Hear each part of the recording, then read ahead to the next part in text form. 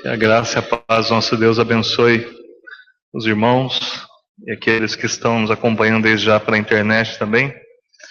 Eu quero compartilhar o texto de Eclesiastes, capítulo 3, do verso 1 ao 11, que diz assim: Para tudo há uma ocasião certa, há um tempo certo para cada propósito debaixo do céu.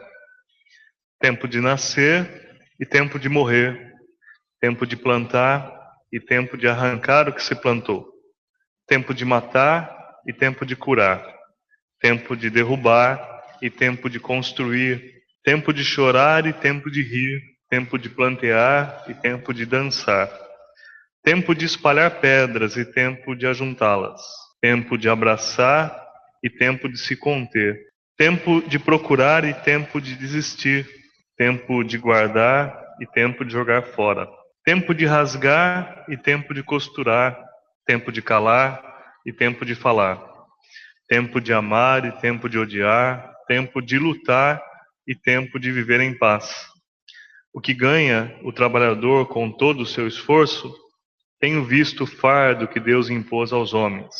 Ele fez tudo apropriado ao seu tempo. Também pôs no coração do homem o anseio pela eternidade. Mesmo assim, ele não consegue compreender inteiramente o que Deus fez. Eu quero destacar no verso 11, ele fez tudo apropriado ao seu tempo. Essa parte A, que algumas versões que tem uma tradução um pouco mais antiga, usa a expressão Deus fez tudo belo no seu tempo. Eu não sei se você tem a mesma impressão, o tempo é rápido, aparentemente. Você já se deu conta que nós estamos quase no terceiro mês do ano? Hoje é dia 18 de fevereiro e o mês de fevereiro é mais curto, né? Então, daqui a pouquinho nós estamos já vencendo o primeiro trimestre do ano. E ao meu ver, pelo menos na minha impressão, o tempo tem voado. E o tempo é o grande obstáculo e ao mesmo tempo aquilo que nós mais procuramos, né? Por isso nós vivemos numa certa luta, nem tanto em relação às coisas que acontecem, mas quando acontece. Nós vivemos uma geração em que a maioria das pessoas sofrem de ansiedade. A ansiedade, nós já vimos, é o desejo de controlar as coisas. E isso fica mais acentuado tanto quanto se acelera ou se deseja num tempo mais curto. Por isso, o tempo para nós constitui um desejo e um obstáculo ao mesmo tempo, né? Ao mesmo tempo. E aí nós vemos o texto dizendo que Deus faz tudo belo no tempo dele e não no nosso. Eu creio que uma das facetas do cristianismo é exercitarmos o nosso desejo, o nosso coração, para equalizarmos com o tempo de Deus. Porque se no tempo dele ele faz tudo belo ou tudo de forma apropriada, evidentemente que no nosso tempo as coisas não são assim. Por isso nós temos que fazer uma escolha, se queremos as coisas belas e boas ou se queremos de qualquer jeito.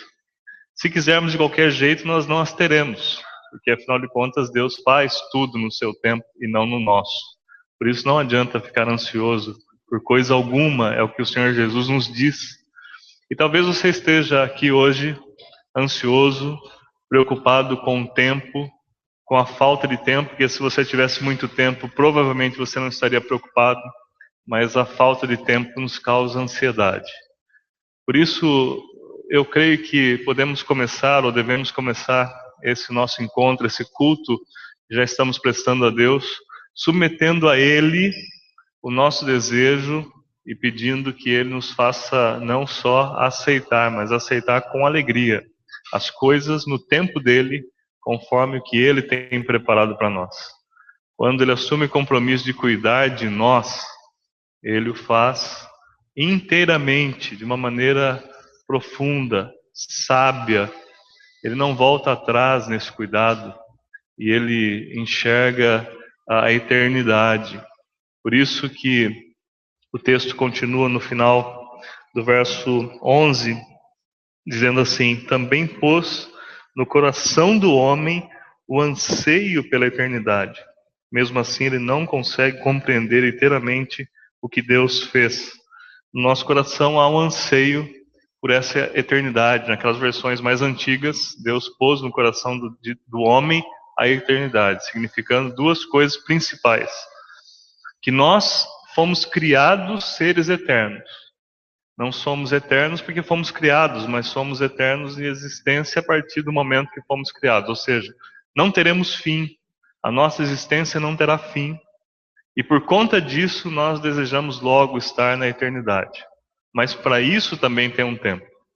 E enquanto esse tempo não chega, o nosso desafio é administrar o tempo que Deus nos dá, ou seja, agora. Não adianta pensar na ansiedade de amanhã, você tem que se preocupar com a ansiedade de agora. Então vamos resolver essa questão agora. Amanhã, vamos permitir que Deus resolva o de amanhã e o depois de amanhã, por sua vez, mas agora vamos sujeitar o nosso coração a Deus, porque esse é o tempo que nós temos. E como é bom poder descansar nele. Como é bom poder entregar os pontos, se render a Deus, porque afinal de contas, Ele é o Senhor dos Senhores, o Deus do tempo. Mesmo aquele que nós julgamos não ter, Ele tem para nos dar no momento em que Ele assim desejar. Por isso, vamos orar nesse momento, queridos. Pai bendito, nós te agradecemos porque Tu és um Deus generoso, gracioso e que cuida de nós. Pai querido, às vezes observamos a nossa vida e a encontramos bagunçada, às vezes sentimos ansiedade, às vezes nós andamos preocupados, ó Pai, com questões que não estão sob nosso controle e mesmo assim ignoramos o fato de que o Senhor é quem faz as coisas e as faz de maneira bela no Teu tempo. Por isso, clamamos ao Senhor agora que, se houver algum coração ansioso aqui, ou alguém que nos acompanha à distância, que está passando por essa luta, que o Senhor faça compreender, ó Pai, que o Senhor está no controle de tudo e que a nossa ansiedade irá desejar ver coisas acontecendo no intervalo menor de tempo, porque nós julgamos ter muito pouco dele, mas que nós possamos descansar no Senhor, porque Tua palavra nos garante que aqueles que confiam no Senhor serão bem-aventurados. Por isso, a nossa vida um dia acabará e acabará bem, se estivermos na Tua presença e buscando a Tua vontade. Não permita que nos distraiamos, ó Pai, com as questões que não podemos trabalhar, lidar ou resolver, mas que nós possamos ser responsáveis o suficiente para entregarmos ao Senhor aquilo que temos, e o que temos é o nosso presente. Por isso, não queremos estar ansiosos na Tua presença agora, e clamamos então a Tua bênção para que, uma vez descansando na Tua presença, possamos ouvir a Tua voz, possamos entender a Tua vontade, possamos nos alegrar e nos surpreender com a Tua generosidade e graça que sempre se renova em nossas vidas. Por isso, entregamos ao Senhor a nossa gratidão, e clamamos que o Senhor enche o nosso coração de paz, porque a Tua palavra também promete que quando nos vemos ansiosos e entregamos ao Senhor as nossas questões por meio das orações, com súplicas e ações de graças, o Senhor nos dá uma paz que vai além do nosso entendimento, mas é uma paz real, porque vem de Cristo Jesus. Então, clamamos ao Senhor nessa direção, sobre as nossas vidas, e o fazemos em nome de Cristo Jesus. Amém. Então vamos para o texto sagrado. Nós estamos caminhando no Evangelho de João, e hoje nós chegamos ao capítulo 4, Evangelho de João, capítulo 4. Nós vamos ler a primeira parte, que vai do verso 1 ao 26. João 4. Quando, pois, o Senhor veio a saber que os fariseus tinham ouvido dizer que ele, Jesus, fazia e batizava mais discípulos que João, se bem que Jesus mesmo não batizava, e sim os seus discípulos, deixou a Judéia retirando-se outra vez para a Galiléia. E era-lhe necessário atravessar a província de Samaria. Chegou, pois, a uma cidade samaritana chamada Sicar, perto das terras que Jacó dera a seu filho José. Estava ali a fonte de Jacó. Cansado da viagem, assentara-se Jesus junto à fonte, por volta da hora sexta. Nisto, veio uma mulher samaritana tirar água. Disse-lhe Jesus: Dá-me de beber, pois seus discípulos tinham ido à cidade para comprar alimentos. Então lhe disse a mulher samaritana: Como sendo tu judeu, pedes de beber a mim, que sou mulher samaritana? Porque os judeus não se dão com os samaritanos. Replicou-lhe Jesus: se conheceras o dom de Deus, e quem é o que te pede, dá-me de beber, tu lhe pedirias e ele te daria água viva. Respondeu-lhe ela: Senhor, tu não tens com o que tirar, e o poço é fundo. Onde, pois, tem águas vivas? És tu, porventura, maior que Jacó, o nosso pai, que nos deu o poço do qual ele mesmo bebeu, e bem assim seus filhos e seu gado? Afirmou-lhes Jesus: Quem beber desta água tornará a ter sede. Aquele, porém, que beber da água que eu lhe der, nunca mais terá sede. Pelo contrário, a água que eu lhe der será nele uma fonte a jorrar para a vida eterna. Disse-lhe a mulher: Senhor, dá-me dessa água, para que eu não mais tenha sede e nem precise vir aqui buscá-la. Disse-lhe Jesus: Vai, chama teu marido e vem cá. Ao que lhes respondeu a mulher: Não tenho marido. Replicou-lhe Jesus: Bem disseste, não tenho marido, porque 5 maridos já tivesse, e esse que agora tens não é teu marido. Isto disseste com verdade. Senhor, disse a mulher, vejo que tu és profeta. Nossos pais adoravam neste monte. Vós, entretanto, dizeis que em Jerusalém é o lugar onde se deve adorar. Disse-lhe Jesus: Mulher, podes crer-me que a hora vem, quando nem neste monte, nem em Jerusalém adorareis ao Pai. Vós adorais o que não conheceis, nós adoramos o que conhecemos, porque a salvação vem dos judeus. Mas vem a hora, e já chegou, em que os verdadeiros adoradores adorarão o Pai, em espírito e em verdade, porque são esses que o Pai procura para seus adoradores. Deus é espírito, e importa que os seus adoradores o adorem em espírito e em verdade. Eu sei, respondeu a mulher, que há de vir o Messias, chamado Cristo. Quando ele vier, nos anunciará todas as coisas. Disse-lhe Jesus: Eu o sou, eu que falo contigo.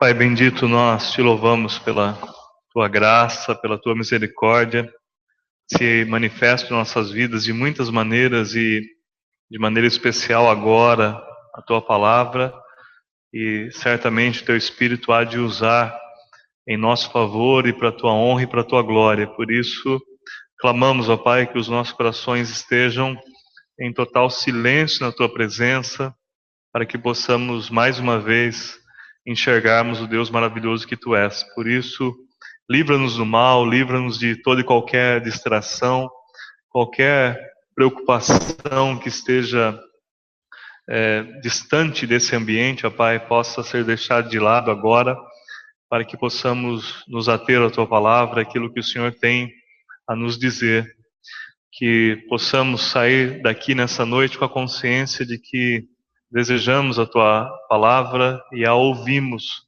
por meio da tua graça. Por isso eu imploro que o Senhor derrame a tua misericórdia sobre cada um de nós, de maneira especial sobre mim, para que eu seja ferramenta útil, ó Pai. Ajuda-me a transmitir aquilo que o Senhor tem posto no meu coração, a fim de que os meus irmãos também se beneficiem com aquilo que o Senhor tem me ensinado. Por isso, fala a mim e a cada um de nós segundo a tua vontade, que o homem diminua e que o Senhor Jesus cresça e possa assim, ó Pai, se manifestar em total evidência para a sua honra e glória. E é por isso que nós clamamos em nome do Senhor Jesus. Amém. Os irmãos podem sentar. Obrigado, Renan. O texto mostra que Jesus, depois de passar um tempo ali na região da Judéia, ele estava com seus discípulos. Nós vimos semana passada o texto dizendo que ele aparentemente batizava, mas agora no capítulo 4 a informação é retificada no sentido de mostrar que Jesus propriamente não batizava, mas sim os seus discípulos. De qualquer forma, ele estava ali avalizando o discipulado de muitas pessoas que estavam ouvindo o que ele tinha a dizer, e entre os muitos que o seguiam, aqueles que criam. E nós sabemos que, a título de pontuação, assim, nós sabemos que há muitas pessoas que buscam ou estão na igreja, estão lendo a palavra de Deus, até estão orando, mas ainda não se tornaram discípulos de Cristo. E o discípulo de Cristo é aquele que ouve a palavra do Senhor Jesus e o segue, ou seja, o obedece. Então nós sabemos que nas multidões que seguiam a Jesus, apesar de todos serem reconhecidamente discípulos dele por estarem com ele, nós vamos ver no capítulo 6 de João, desse mesmo evangelho, que muitos, em determinado momento, dos discípulos deixaram de seguir, porque na verdade não puderam suportar a sua palavra. Isso já é algo que nos chama a atenção no começo do texto, uma vez que Jesus estava batizando, ou melhor, seus discípulos estavam batizando com ele na região da Judéia. Então acontece que, como diz o texto, que os fariseus ouviram o que Jesus estava fazendo e batizando mais discípulos do que João, e João já tinha realizado um certo movimento ali na Palestina, nas terras bíblicas, um movimento bem intenso que chamara a atenção dos fariseus, e agora Jesus, tendo ou batizando mais do que João Batista, com certeza agora está sob a atenção dos fariseus, e assim vai ser durante todo o seu ministério. E principalmente nesse contexto de João, porque nós sabemos que o Evangelho de João, ele se refere a que período da vida de Jesus? Esses irmãos já se esqueceram. Isso, as 4 últimas semanas do ministério de Jesus estão compreendidas no Evangelho de João. Poderíamos dizer 20 dias, na verdade, com Jesus. É o texto do Evangelho de João. Então Jesus já está no final do ministério público e está lidando com as demandas dos fariseus mais uma vez. No verso 4, quando Jesus então decide voltar para Galiléia, ele está na Judéia e vai voltar para Galiléia, e diz o texto que era-lhe necessário passar por Samaria.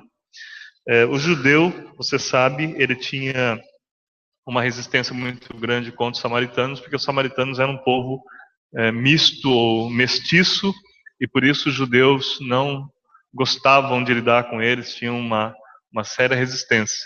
E quando eles tinham que transitar da região da Judéia para o norte da Palestina ali, eles tinham um caminho preferido que era atravessar o Jordão e seguir pela banda oriental do Jordão.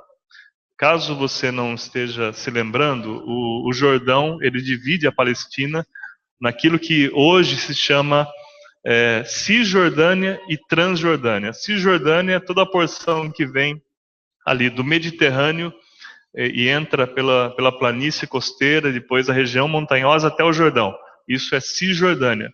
Atravessou o Rio Jordão, Transjordânia. Então a Transjordânia no lado oriental e a Cisjordânia no lado ocidental. Então se o indivíduo estivesse na Judéia, o que ele ia fazer? Ele ia atravessar o Jordão para ficar na parte oriental e subiria até a Galiléia e o norte da Palestina para evitar passar pelo território da Samaria. Jesus faz exatamente o contrário. Ele não só sobe sentido a Galiléia pela Cisjordânia, ou seja, ele não atravessa o Jordão, mas ele vai quase que para o meio de Samaria, no sopé do monte Gerizim, na cidade de Sicar. Se você olhar no mapa, você vai perceber que ele está praticamente no meio da região da Samaria ali, bem no sopé do monte Gerizim. Por quê? Porque o monte Gerizim era o monte sagrado para os samaritanos, assim como o monte Sinai era significativo para o judeu, o monte Gerizim era significativo para o samaritano. E diz o texto que ele precisava passar por ali, não por uma questão do caminho mais curto ou mais usado. E esta suposta necessidade de Cristo, nós vamos ver, não era, na verdade, dele a necessidade, era da mulher samaritana, e principalmente dos habitantes da cidade dela. Então, Jesus precisava porque outras pessoas precisavam. Essa que é a verdade e é isso que o texto quer nos dizer. Então, no verso 4 diz, era necessário passar por Samaria. Assim chegou a uma cidade de Samaria chamada Sicar, perto das terras de Jacó, que Jacó dera a seu filho José. Havia ali um poço de Jacó, e Jesus, cansado da viagem, sentou-se à beira do poço, e isso se deu por volta do meio-dia. Verso 7. Nisso veio uma mulher samaritana tirar água, e disse de Jesus, dê-me um pouco de água. Seus discípulos tinham ido à cidade comprar comida. Você já deve ter ouvido várias vezes que o fato dessa mulher estar buscando água ao meio-dia não era comum, não era normal. O natural é que ela fosse pela manhã, no início das suas atividades, e assim pudesse dar continuidade aos seus afazeres domésticos, principalmente. Por isso, buscar água ao meio-dia não era algo comum. Você já deve ter ouvido falar isso. Por uma série de fatores. As tarefas já se iniciaram e o calor também fazia com que o momento não fosse o mais propício. Mas o detalhe é que aquela mulher foi buscar água ao meio-dia. E quando ela começa a conversa com Jesus, nós vamos perceber que ela tem um certo problema social, o que provavelmente trazia sobre ela algum rótulo ou alguma discriminação. Quando Jesus fala a respeito de marido com ela, e ela fala assim, não tenho marido, Jesus diz, você falou bem, você já teve 5. E o que está com você não é seu marido. Então, a situação social dela provavelmente era algo que chamava a atenção das pessoas e ela era discriminada. Por ser mulher, por ser samaritana e por ter essa vida toda, como diríamos num linguajar contemporâneo, mal resolvida, né? A situação dela era muito complicada. E por conta disso, ela provavelmente teria escolhido esse horário do meio-dia por causa da sua condição social, a fim de evitar outras mulheres e outras pessoas que pudessem discriminá-la ou pudessem ofendê-la. Talvez seja isso. Se for isto realmente, nós podemos já imaginar que aquela mulher tinha pouquíssima perspectiva de vida, que ela não tinha muita esperança de fazer muita diferença, sobretudo na vida daquelas pessoas que a discriminavam. Mas que coincidência, né? Jesus está no poço bem no momento que ela vai. Nós sabemos, eu pelo menos já risquei há muito tempo do meu dicionário e eu reluto em usar essa expressão coincidência, porque diante da palavra de Deus eu sempre enxergo a providência dele. E seria bom que fiz isso, a palavra coincidência. Você não precisa dessa palavra, confie em mim. A palavra coincidência para você, ela é totalmente dispensável. Você pode e deve crer na providência, no cuidado, na direção, na soberania de Deus. E pela providência, porque Jesus tinha de passar por ali, não é? Ele vai até o poço e como que aguardando aquela mulher aparecer, ela chega para tirar água e começa o diálogo.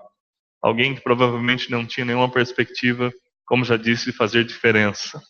Aqui começa também uma outra lição para nós. Você pode achar que a sua vida não faça diferença ou nunca fará diferença na vida de ninguém. Mas isso não é verdade se você tem o privilégio de ter Jesus no coração. E ainda que você não tenha se encontrado com Ele, você pode ter esse privilégio de se encontrar com Cristo e ver a sua vida se transformando em algo que transforma outras vidas. E é muito interessante porque já que não existe coincidência, sim providência, e já que o nosso Deus é sábio, perfeitamente sábio, e nós sabemos que o princípio de sabedoria está ligado à economia. Então, por exemplo, hoje em dia nós falamos muito de economia, não é? Falamos de economia de água, economia de energia, economia em todos os sentidos. Então, ser econômico é ser sábio e responsável, concorda comigo? Agora imagina se Deus não seria econômico. Nesse sentido, não no sentido de de regular o uso das coisas, mas dar propósito ao uso das coisas. O que eu quero dizer para você é que Deus não faz nada sem propósito. Ele não chama ninguém que Ele não queira usar. Pelo contrário, se Ele chama, é para usar, é para nos tornar servos. E como servos, nós só temos valor, de fato, só nos sentiremos úteis quando servirmos. Por isso você foi chamado, se você está em Cristo, você é servo e foi chamado para servir. Foi Deus que te escolheu, foi Deus que decidiu assim, e Ele não te chamaria para ficar sentado num canto, se lamuriando, se lamentando, dizendo que você não pode ser útil. Então não interessa qual seja a sua perspectiva, em Cristo as coisas mudam, e mudam radicalmente. Você pode se tornar uma pessoa absolutamente útil, abençoadora de outras vidas. Que coisa fantástica saber que em Cristo nós somos chamados para ser sal na terra e luz no mundo, para fazer a diferença, de repente ganhar almas que por sua vez vão se multiplicar em muitas outras almas, talvez um fruto que dê outros frutos 60 ou 100 por um. E é maravilhoso ganhar almas, ao ponto da Bíblia se referir ao ato de ganhar almas como sendo uma coroa de alegria. O crente tem a coroa de alegria quando ele está envolvido com o processo de ganhar almas. Olhando para o texto, então, chega aquela mulher, talvez se escondendo das demais pessoas, chega ao meio-dia, debaixo de calor, talvez iria encontrar uma água quente, mas era esta água que ela estava contando para cuidar dos seus afazeres. E quando chega no poço, ela encontra um homem, sendo homem, pior ainda, judeu. E pior ainda, para complicar mais a situação, esse judeu começa a conversar com ela. Verso 7, nisso veio uma mulher samaritana tirar água e disse-lhe Jesus: dê-me um pouco de água. Seus discípulos tinham ido à cidade comprar comida.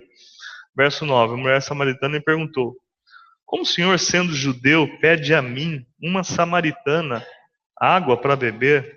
Pois os judeus não se dão bem com os samaritanos. Você consegue perceber qual era a percepção que ela tinha dela mesma? Sou mulher, sou samaritana, como que o Senhor, sendo homem, pede para mim, uma mulher samaritana? Ela mesma já estava talvez resignada ao fato de não ter muito valor, não ter muita função. Verso 10, Jesus lhe respondeu: se você conhecesse o dom de Deus e quem está pedindo água, você teria pedido e dele receberia água viva. Verso 11, disse-lhe a mulher: Senhor, não tem com que tirar água e o poço é fundo. Onde pode conseguir essa água viva? Acaso o Senhor é maior do que o nosso pai Jacó, que nos deu o poço, do qual ele mesmo bebeu, bem como seus filhos e o seu gado? Nessa conversa que começa a acontecer aqui entre Jesus e a mulher, fica claro que ela tinha uma percepção também daquele poço, daquele lugar, como sendo o lugar do qual ela dependia. É bem sugestivo, já falei, eles estão no sopé do Monte Gerizim, monte sagrado para os samaritanos. E era bem sugestivo que o poço estivesse ali, lugar de dependência. E quando se cria raiz em determinados lugares, esses lugares tendem a se tornar sacros ou sagrados para nós também. E aquela mulher questiona Jesus: olha, o senhor está falando de uma outra água? Será que o senhor é maior do que Jacó? Em outras palavras, eu não creio que o senhor possa ser maior do que Jacó. Do que é que o senhor está falando? Não estou me situando bem. Como que é essa conversa? Será que o sol já começou a fazê-lo delirar? Como que o senhor vai tirar essa água? O poço é fundo, não estou entendendo onde o senhor quer chegar. E Jesus, no verso 13, vai dizer: quem beber dessa água terá sede outra vez, mas quem beber da água que eu lhe der, nunca mais terá sede. Ao contrário, a água que eu lhe der se tornará nele uma fonte de água a jorrar para a vida eterna. Uma característica de quando nós estamos ligados ao lugar ao mundo, ao presente, é que nós não conseguimos imaginar ou vislumbrar o valor das coisas eternas. Jesus estava falando de eternidade, de coisas espirituais, e aquela mulher estava absolutamente ligada às coisas materiais. Muitas confusões, aliás, acontecem quando as pessoas misturam as estações e não as unem. O que eu quero dizer com isso? Muitas pessoas querem viver uma experiência espiritual com Cristo, achando que Ele se aproxima de nós apenas para nos conceder bênçãos materiais. O apóstolo Paulo disse a respeito disso, que se nós esperamos de Cristo apenas para essa vida, nós somos os mais miseráveis dos homens. O detalhe é que quando nós nos tornamos um com Cristo, vida secular e espiritual se fundem. E nós passamos a olhar para as coisas espirituais. Por isso que aquela mulher não estava entendendo no primeiro momento o que Jesus estava dizendo, porque a necessidade dela era por água, e aquele poço lhe respondia muito bem. E ela estaria absolutamente tranquila se ela pudesse retirar a sua água e continuar com a sua vida. Mas quando Jesus se aproxima dela, ele quer dar uma resposta muito maior do que as suas necessidades temporais. Por isso que quando nos aproximamos de Cristo, nós temos que ter essa percepção de que estar em Cristo é ter a vida realmente transformada, e transformada num nível que nós não podemos imaginar enquanto não experimentamos dele. Aliás, falar de Jesus é uma coisa muito interessante, porque você não tem como dizer para a pessoa o que é estar em Cristo. A pessoa tem que experimentar. Por isso que o texto diz: provai e vede que o Senhor é bom. Não tem como experimentar a bondade de Deus a não ser provando ou experimentando dele. Você experimenta dele e você constata como ele é bom. Jesus estava dizendo para aquela mulher, em outras palavras: sim, eu sou maior do que Jacó, porque Jacó providenciou para vocês algo que sacia temporariamente a sede. Amanhã você tem que voltar nesse poço para buscar água. Em pouco tempo você terá sede de novo. Mas quem beber da água que eu lhe der, não voltará a ter esse tipo de sede espiritual. Jesus oferece algo muito maior para ela. No verso 15, a mulher disse: Senhor, dê-me dessa água para que eu não tenha mais sede, nem precise voltar aqui para tirar a água. Ela ainda não tinha entendido, né? Ela ainda achava que a questão era a água do poço. Então me dá dessa água especial aí, e eu não tenho mais que voltar para buscar água nesse poço. E Jesus então se aprofunda e revela para ela quem ela é num contexto dela. Jesus diz: vai, chama o seu marido e volte aqui. E ela: não tem marido. E daí no verso 17 ainda Jesus diz: você falou corretamente, dizendo que não tem marido. O fato é que você já teve 5 e o homem com quem agora vive não é seu marido. O que você acabou de dizer é verdade. Nesse momento, a mulher diz para ele: Senhor, eu vejo que tu és profeta. A partir desse momento, ela vai olhar para Jesus de uma outra forma, que nos mostra, ou que nos prova aqui, a necessidade que nós temos da revelação. Se no nosso coração nós não aceitarmos o fato de que Jesus é o Filho de Deus, é o Messias, qualquer coisa que ele nos disser terá pouco valor ou nenhum significado. Mas quando nós aceitamos o fato de que Jesus é Deus, ele é a própria palavra, ele é o Senhor de toda sabedoria e de toda bondade e perfeição, aí os nossos corações estarão preparados para ouvi-lo. E Jesus fala com aquela mulher no contexto do dia a dia dela, no momento em que ela estava cumprindo um seu afazer comum, diário, cotidiano. Deus fala conosco em situações simples e cotidianas também. Mas a única possibilidade de nós reconhecermos Ele falando conosco é reconhecendo quem Ele é. E é isso que a mulher consegue agora, nesse momento que Jesus usa uma situação dela para mostrar o quanto Ele conhece dela. eu vejo que o Senhor é profeta.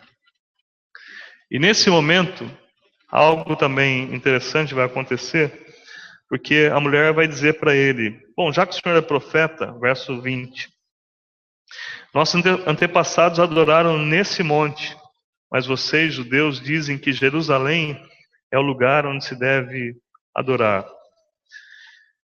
Então, quando ela percebe que Jesus é um profeta, ou alguém enviado da parte de Deus, a primeira preocupação dela é com o lugar da adoração.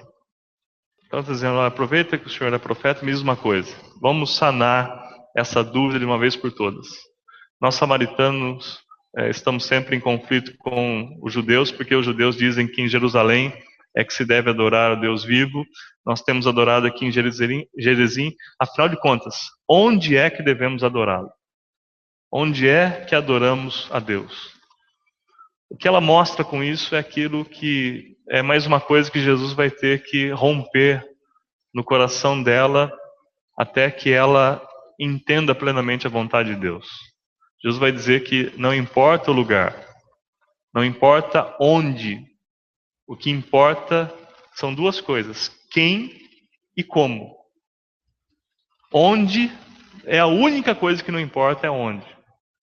Quem e como são as coisas que mais importam.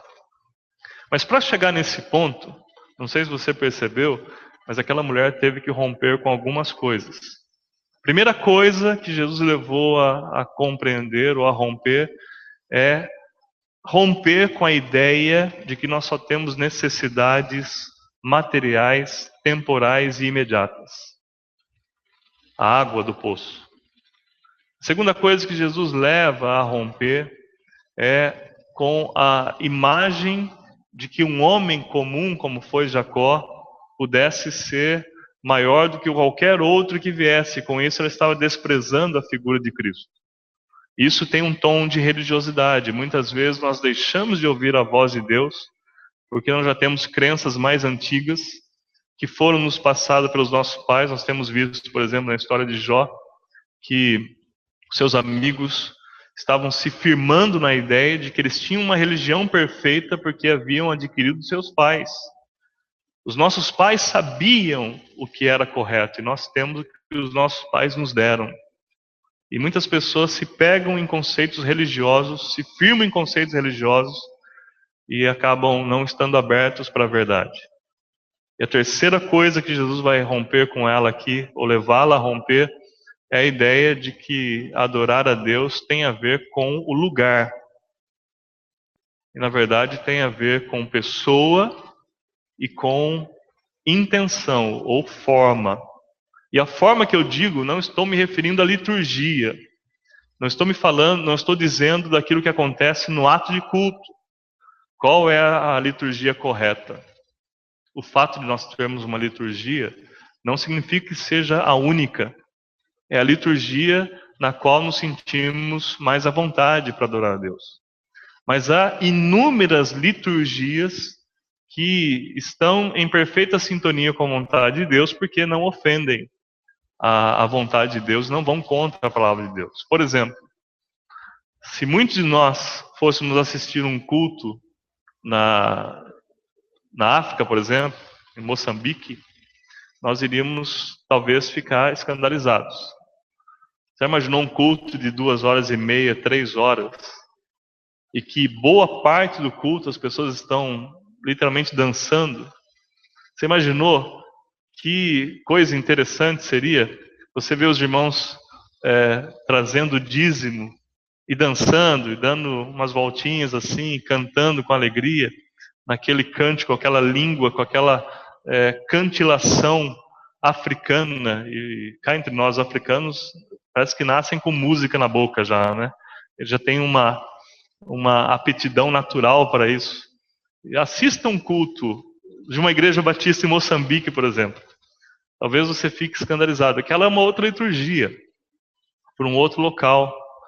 E aquilo não é algo desagradável ou mais agradável a Deus, porque o que manda não é o local, o que manda é a pessoa e a intenção, a forma do coração, espírito e em verdade, mas não litúrgica. É isso que eu quero pontuar para os irmãos.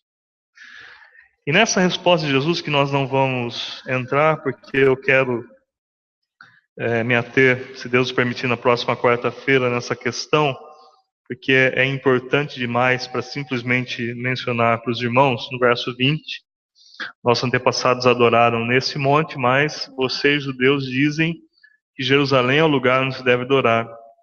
Aí no verso 21, Jesus diz: creia em mim, mulher. Está próxima a hora em que vocês não adorarão o Pai, nem neste monte, nem em Jerusalém. Vocês, samaritanos, adoram o que não conhecem. Nós adoramos, pois a salvação vem de judeus. No entanto, está chegando a hora, e de fato já chegou, em que os verdadeiros adoradores adorarão o Pai em espírito e em verdade. E são estes os adoradores que o Pai procura. Deus é espírito e é necessário que os seus adoradores o adorem em espírito e em verdade. Na próxima quarta, se Deus nos permitir, eu quero trabalhar com os irmãos vários conceitos que o Senhor Jesus está apontando aqui para aquela mulher, que são fundamentais para nós entendermos também. Só para os irmãos terem uma ideia, eu só vou pontuá-los agora. Ele fala de uma adoração em que não há conhecimento do objeto adorado. Vocês, samaritanos, adoram o que não conhecem. Ele fala de uma salvação que vem de judeus. No verso 23 ele diz que está chegando a hora em que os verdadeiros adoradores adorarão o Pai em espírito e em verdade. Então, nós vamos trabalhar esse conceito de adoração em espírito e em verdade. E, finalmente, o que para mim é o mais impressionante no verso 23 é o que Jesus diz, que são estes os adoradores que o Pai procura. E a pergunta é: por que Deus procura adoradores? Qual é o propósito de Deus procurar adoradores? Já vou antecipar que não tem nada a ver com carência divina. Deus não está carente de adoradores. Mas por que Ele procura adoradores? Se Deus nos permitir, na próxima semana nós vamos trabalhar essas questões. Por enquanto, queridos, vamos colocar em pé e vamos orar, agradecendo a Deus. Nós estamos orando nesse lugar, neste que é apenas um templo, mas você sabe que você em Cristo é o templo do Espírito Santo. Então ore aqui, mas não ore somente aqui, porque o que importa não é o local, o que importa é a intenção, quem está orando. A Bíblia diz que aos retos convém o louvor.